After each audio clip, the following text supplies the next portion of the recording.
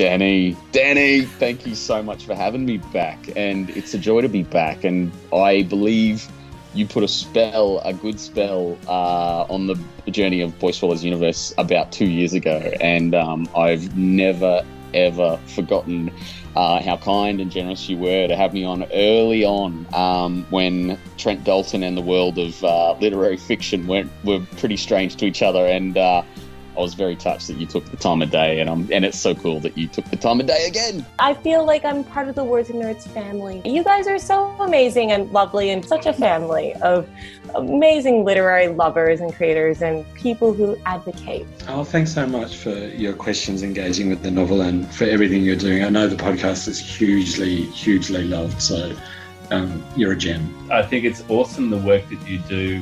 You know, we're out there in this pool of like however many writers there are in this country, and we're all trying to get our book to the surface. Podcasts like this enable us to do that, and also to talk about our craft. Danny, you're a gift from heaven. I love that you're such a great supporter and advocate for not only kids' books, but adult novels too. I love your interviews across the board. Kudos to you, Danny, for getting everyone to relax so much that they open up and tell you such interesting things for the benefit of your listeners. So, Thanks, Jack. Yeah, well done. That's so true. Oh my gosh, I just told you all these things that I've never talked about before. I could edit that bit out. I could do this, and I was just so comfortable that I was like, said all this stuff. It's a special knack. Who wouldn't want to celebrate this fabulous podcast?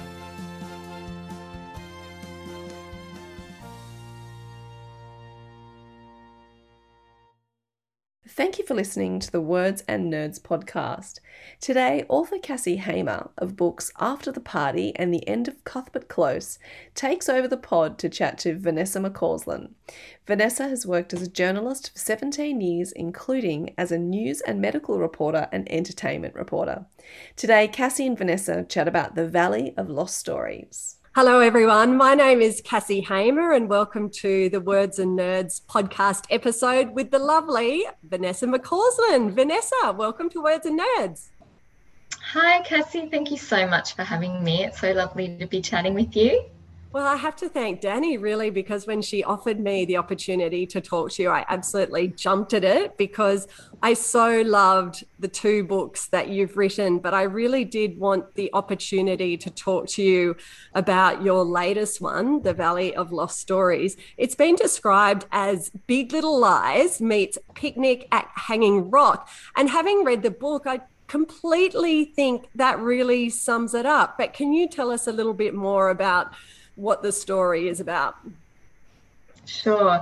Yeah, it's interesting. It's hard when you sort of put your book as being something that people already know, but a lot of people that have read it, their feedback has been that's such an accurate description. So I'm glad that we went with it. It just felt like natural that it is sort of a combination of both those things. So it does have the sort of the four women and their complex relationships and motherhood.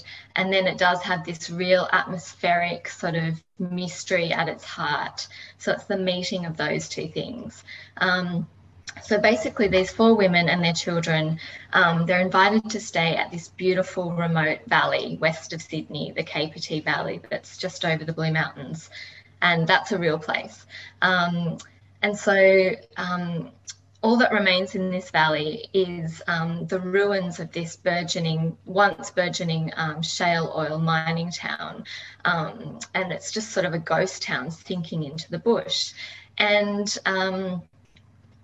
there's also this gorgeous renovated hotel, Art Deco hotel, and this is where the four women and their children stay for their week-long holiday.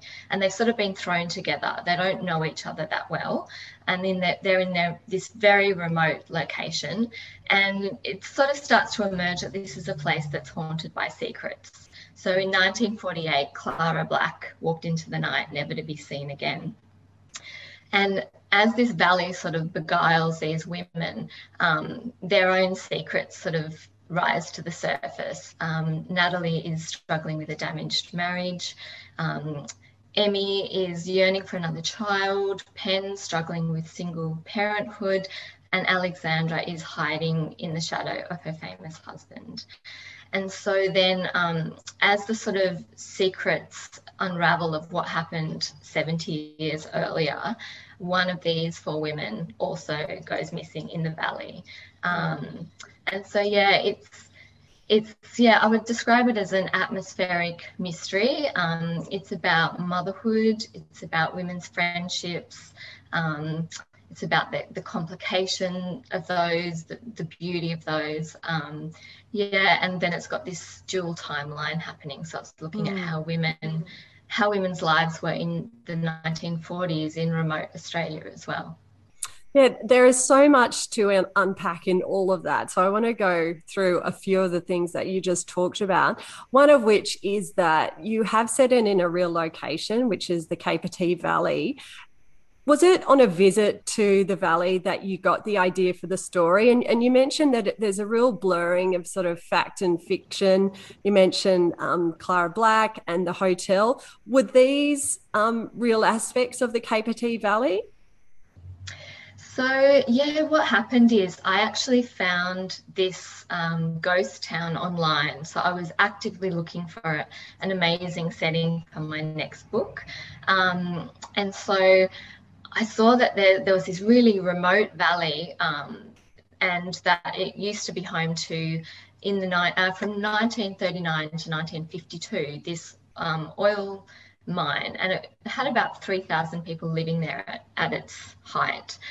And I could see these pictures of it looked like the skeletons of this old industry. And I'm thinking, this looks really atmospheric. This looks cool.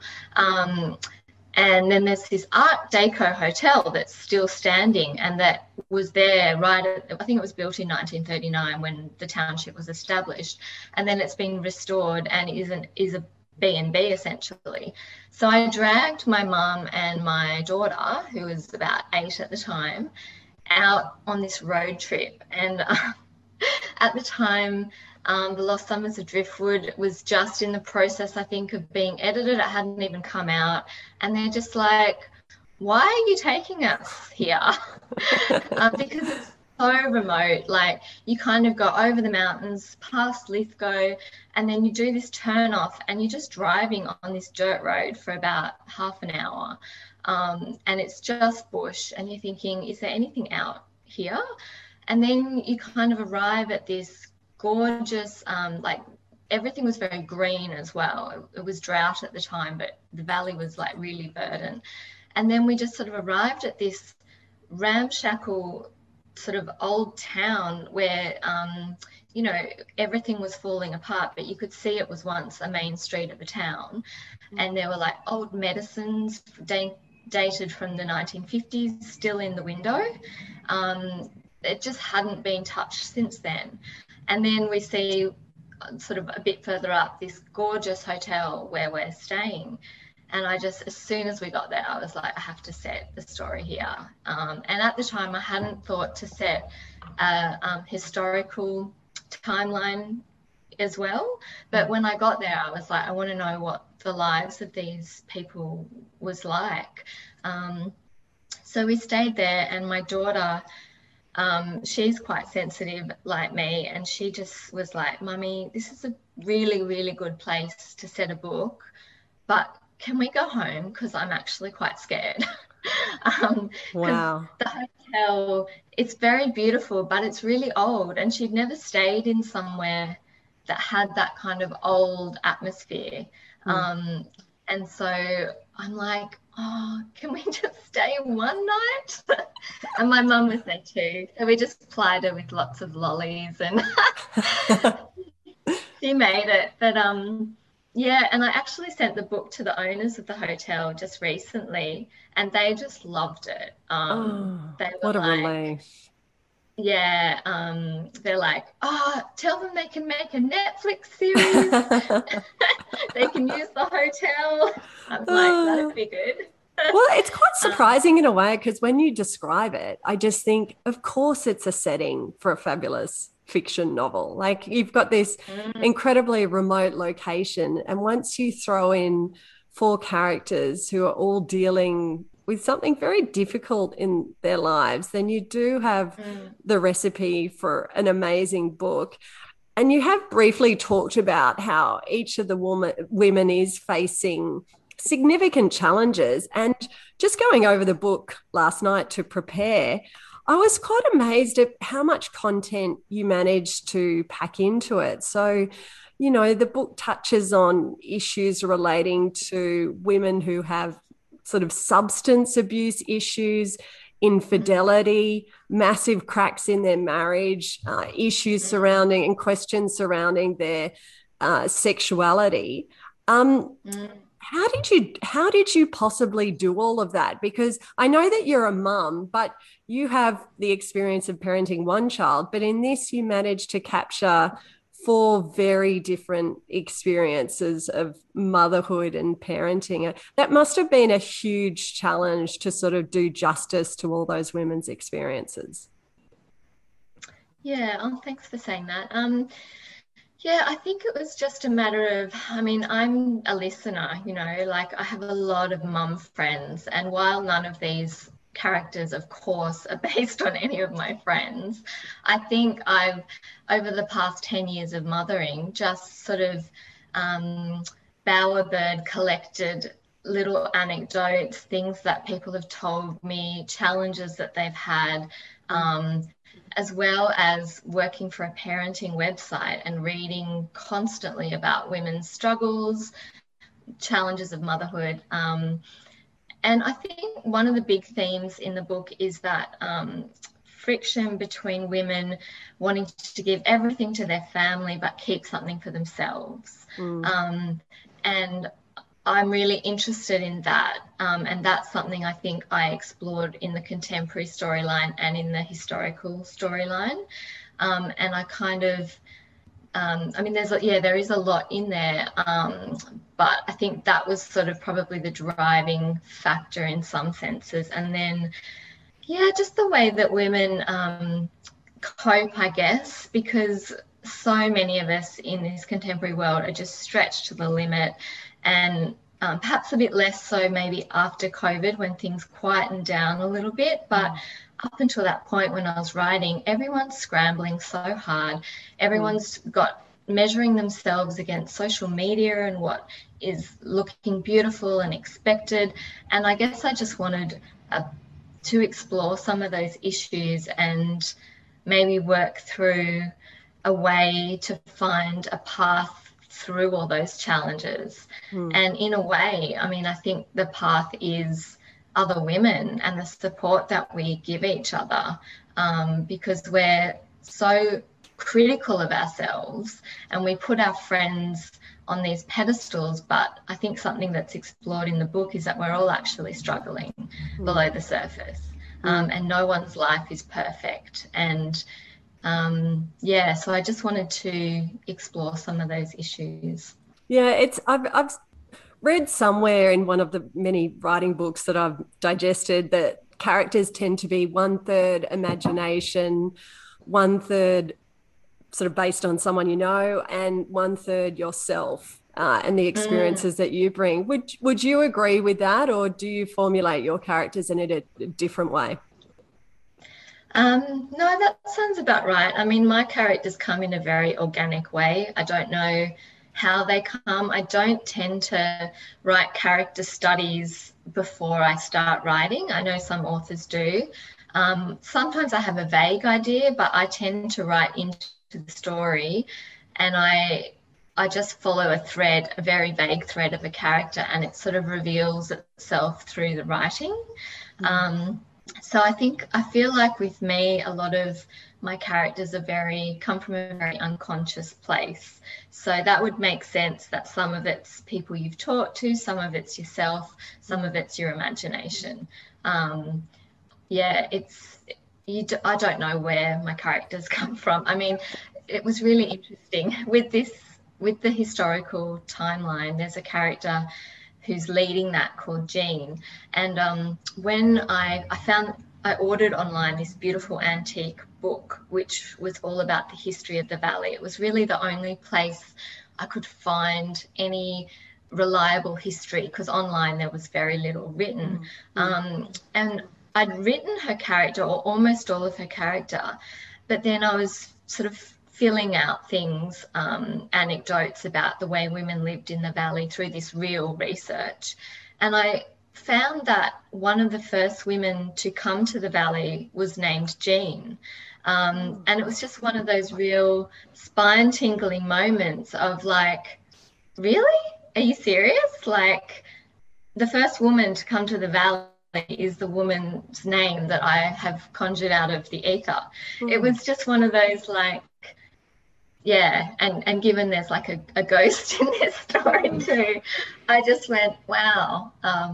You know, not that I think that that's really what's going on, but yeah, it's kind of weird when that sort of thing happens. I don't know. I do think the subconscious has incredible power that we have no obvious conscious understanding of, and that, you know, that even when you're not sitting at the computer tapping out the words, your brain, when you're away from the computer, is still working on the story. And you might be, you know, I often have this experience where I'm going for a walk in the park, thinking about something completely different, and an idea for the story will pop into my head. And I read in another interview that you did that you're not a person who necessarily writes every day, and that you need substantial chunks of time to devote, you know, like 2 to 3 hours, which is quite similar, I would say, to what I do. But can you talk through what is your process? Do you sit down with an outline? Are you a plotter? Are you a pantser? Do you have a word count each day? Or like, what's the day-to-day reality of trying to write this book? Yeah, I'm quite wafty, as in I definitely, I would say I'm a pantser. And I feel like sometimes when I'm writing a book, it's kind of like I'm reading a book, where I think if I knew exactly how it was all going to play out, I wouldn't kind of have the excitement and energy to keep going. Because as you know, it's such a long journey, and sometimes you're just so bogged down in it, and you're just like, oh. And I kind of like, I'm the sort of person that never watches movies twice, never reads books twice, well, very rarely. I love the newness, and so I think I just have to be a pantser, because I love that moment where you sort of have an idea of what you think is going to happen, and then the characters do something completely different, but that totally makes sense, and that you just get this whole body tingle, and you're just like, that single moment is why I write. Like, that was so cool how my character just told me that that's what they were going to do. So that's, for me, the magic of writing, I think. But having said that, I would like to have more of a structure. Every time I sort of start a book, I think, right, I'm going to structure this, and it never happens. I think I just sit down in a very free space, like writing in my journal.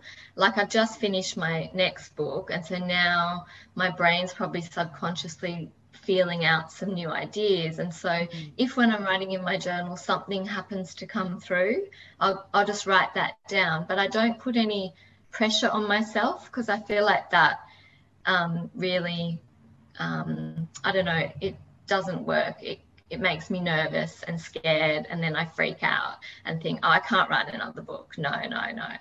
So I just sort of do it gently.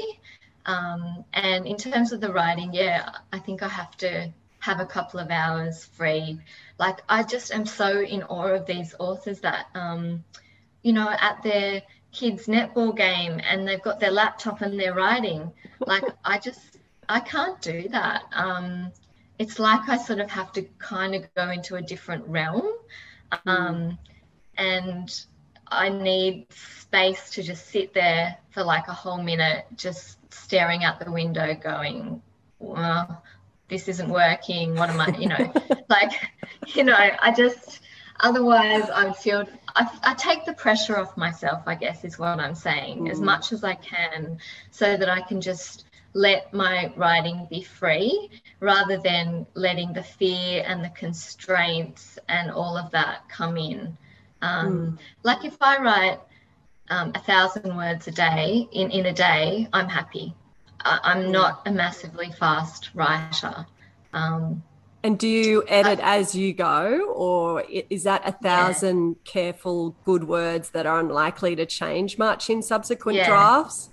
Okay, right. So when I've got my draft, when I press, right the end, that's almost exactly what will get published. As in, obviously there's massive edits to come, but I will do another read through and I'll be taking out all the notes I've written to myself, and I'll be doing a spell check, and I'll be doing that whole, does this person's name change 3 times, the sequencing of everything. And then I'll do one more read, and then it will go to my agent, publisher, whatever.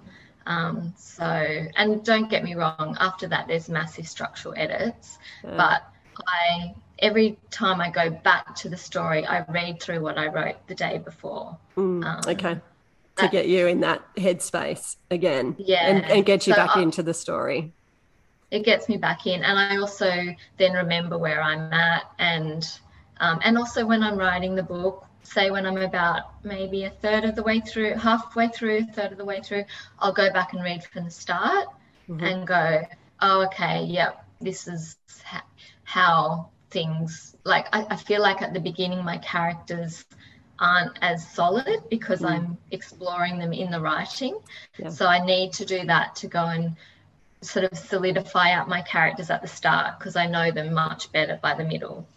It's such an interesting process. I mean, it sounds so sort of free, and I'm wondering though, when you're sitting there and you're thinking, okay, so my character's going to do A, B, or C next, do you think it's your sort of muscle memory of your deep knowledge of story and all the books that you've written before, and your sort of instinctive understanding of story that helps you decide where that character's going to go next? Or are you making more conscious decisions than that? Like have you analysed sort of your process in that way, or? Yeah, because I listen to a lot of writing podcasts like this one, and I love hearing other writers' processes. And and through that, I've kind of come to realise that I think I work in a quite unconscious way, in a way. I'm really being led by instinct. And I'm a very intuitive person by nature. And so I think that is what really serves me well in the writing of stories. And it's just that, trusting that somehow I can feel when I need to tighten the tension. Like, I don't think I'm kind of consciously thinking, oh, I need this to happen. It's just that maybe in my unconscious mind, it's going, okay, you need to ramp things up here. And so the next thing the character does will be something more surprising, or, it'll take things in a different direction. To be honest, I think, and Cassie, you've had this too, all my many years working as a journalist, writing news stories, I think that is just as much as the reading over many years is the thing that instinctually I know that I have to keep the reader's attention. So as a newspaper journalist, you've got that, that thing of the first line of your newspaper story has to be the grab, and then it's the pyramid structure. So then the less interesting stuff goes after that, because no one ever gets to the end of a newspaper article, And so I think over the years, having news sense, knowing what interests, what fascinates people, what the morbid fascination, with media and what's happening, like people say they don't like to read the media, but we're all so wired, we're narrative beings, we're wired to want to know about what happens in a story, and even when it's negative, sometimes more so when it's negative. And I don't understand why we're like that, but I think I can bring that understanding into writing fiction. Yeah, So, I think that's absolutely true what you say, that having a journalism background, and there are so many journalists who are fiction writers, does definitely help inform structure. But I think the one big difference is that in journalism, you're constantly trying to conceal yourself and your own opinions and your own values and tell a story very objectively. Whereas in fiction, you're actually trying to unpick all of those layers and really deeply expose yourself and your characters and be as vulnerable as you can. And so it's so interesting to me that you have had a career, or have a career in journalism. You have your fiction writing, but you also have a great love of poetry. And there are three very different modes of writing. And during the pandemic, you were writing quite a bit of poetry and putting it on Instagram, which was lovely. But I'm just wondering, as someone who feels totally incapable of writing poetry, what's the secret? How does one approach poetry? Is it just translating feeling into words, or capturing a moment, or like what's your thinking when you sit down to write a poem? Oh, look, I mean, I think I studied poetry at uni and I just loved it. Like, I did one of my major things on poetry. And I think, you know, for me, I'm such an emotional and such a wordy person. The two just go together so well. So, you know, if I'm struggling with something in my life, sometimes, like, I journal a lot, but sometimes I'll literally open my journal and a poem will just flow out of me. And it's very bad, usually.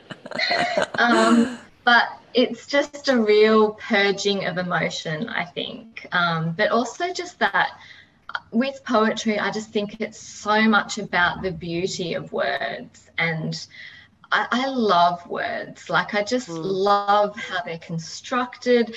I love the meanings behind them. In poetry, I feel like you really are reveling in the beauty of words. And so that allows me to do that. And just the sound of language as well, I think, is a really big thing for me. I can't ever write poetry or fiction with music on, because I feel like the words have a sort of musicality in my head when I'm writing them. And I've never really talked about that with anyone, but then my daughter, who's just turned 11, she loves language and writing, and we were discussing that, and she said she feels the same way, and she writes poetry at 10. Isn't that exactly? It's so interesting, because one of the things I do love about your books is the lyricism of the language. And I just wanted to read a short sample this is from the book, and it's taken from a section where one of the women has just arrived at the hotel, and she's just describing what's in the garden. So I'll just read a few lines. Crepe myrtle trees flaunted pale pink and white blooms. Urns overflowed with lavender, and wild rose vines crept and weaved knotty tendrils up walls and over statues. There was a bank of fledgling citrus trees, and the smell of tart fruit was intoxicating. Natalie crushed a sprig of rosemary between her fingers and held it to her nose. Statues of women in languorous repose surrounded a fountain at the garden's heart. I mean, it's just so beautiful. I could go on, but my reading is nowhere good as the actual audio book, I suspect.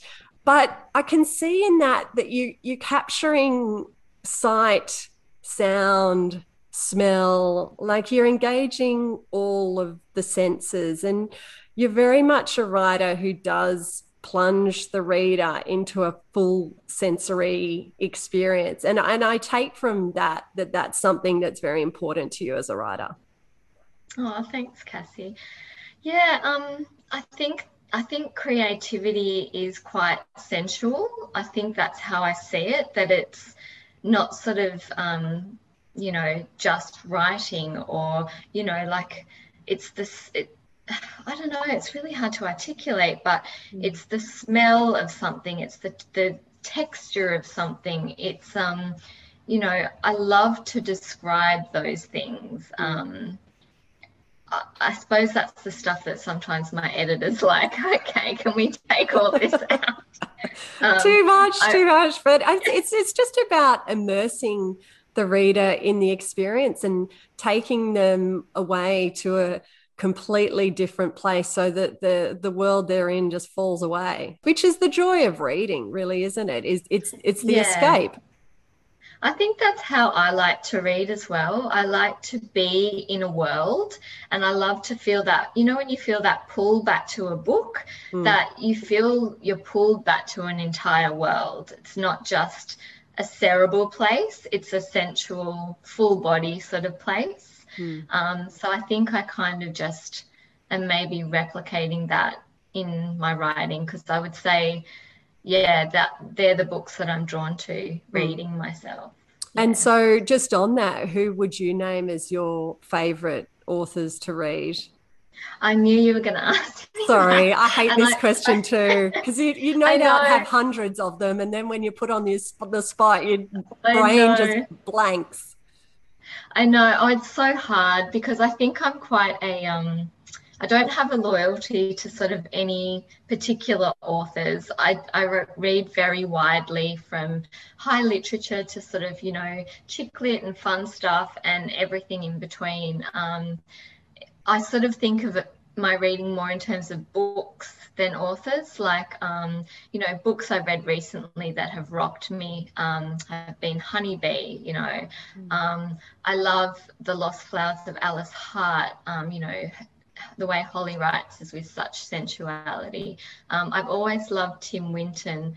You know, studying him at school just got me so inspired about writing, just the way he describes place and the natural world.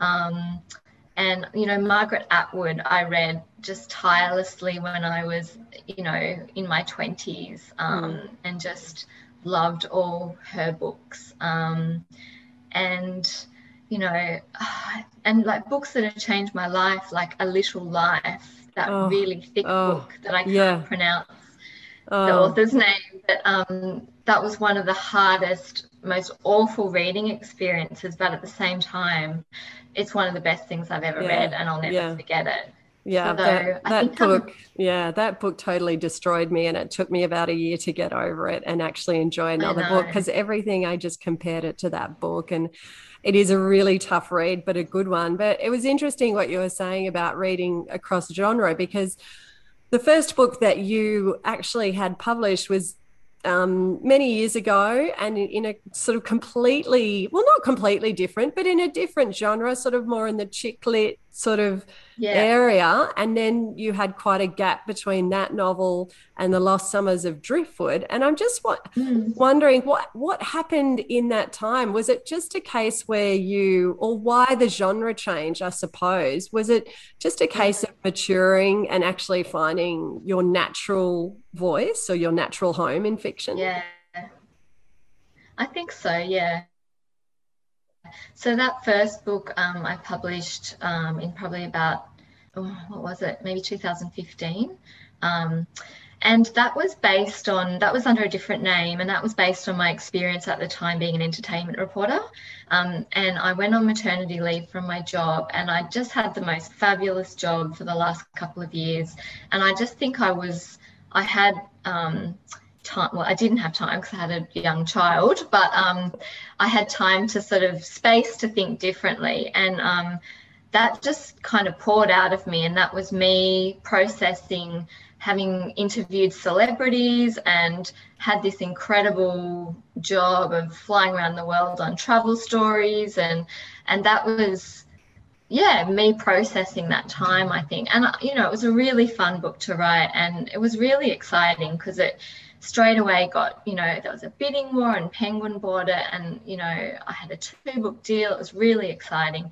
And then it was at the time when Penguin and Random House were merging, and I think it just slipped through the cracks. And so it just didn't kind of go anywhere. And I just felt after that, okay, well, that was my book. I've written my book, and now I'm just going to get on with my life.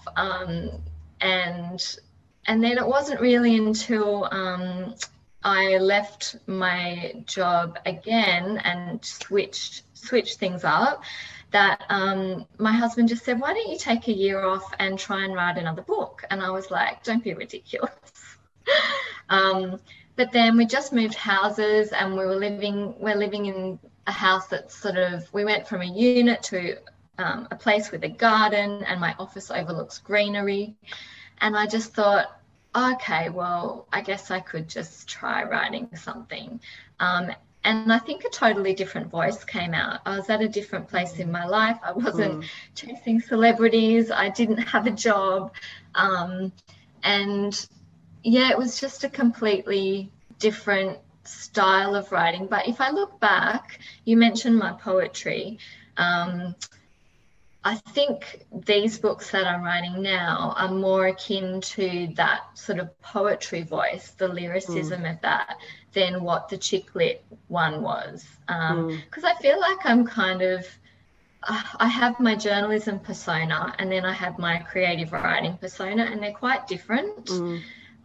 My journalism persona has to be, you know, switched on, a bit hard-nosed, whatever, confident. And then my persona, my fiction writing, who I am, is very shy and very sensitive and very like nerdish.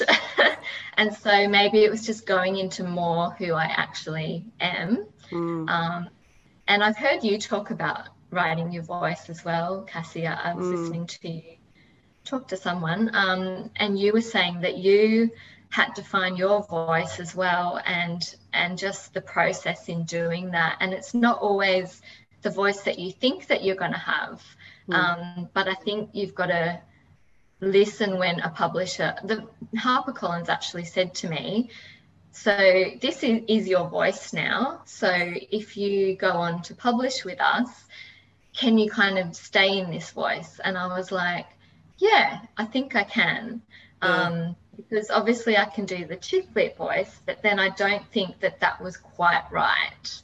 I think this fits better with where I am who at. you are, something that you can sustain. Just as a final question, I suppose, what do you want readers to take away from your book, The Valley of Lost Stories? Oh, that's an interesting question. I think my books, they do go to dark places, but I think there's always light at the end of my books. I think there's hope, and I guess that's so hard. I guess I just want to take them away into another world for a little while, to give them some escapism, but also to really, I think with the characters I create, I want people to understand that they're not alone with things, that everyone struggles, that, you know, fiction is a way for us to connect, isn't it? Like to really have empathy for other people, and just an understanding that, yeah, you're not alone, that everyone's struggling, but that there is still beauty in life and you can kind of get through it, you know? Yeah, I think I think we do write and read fiction to feel less alone, and also to learn how to navigate the world, I think. Now, Vanessa, I could have asked you so many more things. I know that you're working on a book that has a Tasmanian setting, which is so exciting, and hopefully, I guess, we'll see that next year. But I just want to thank you for your time today, and thank you again for that beautiful book.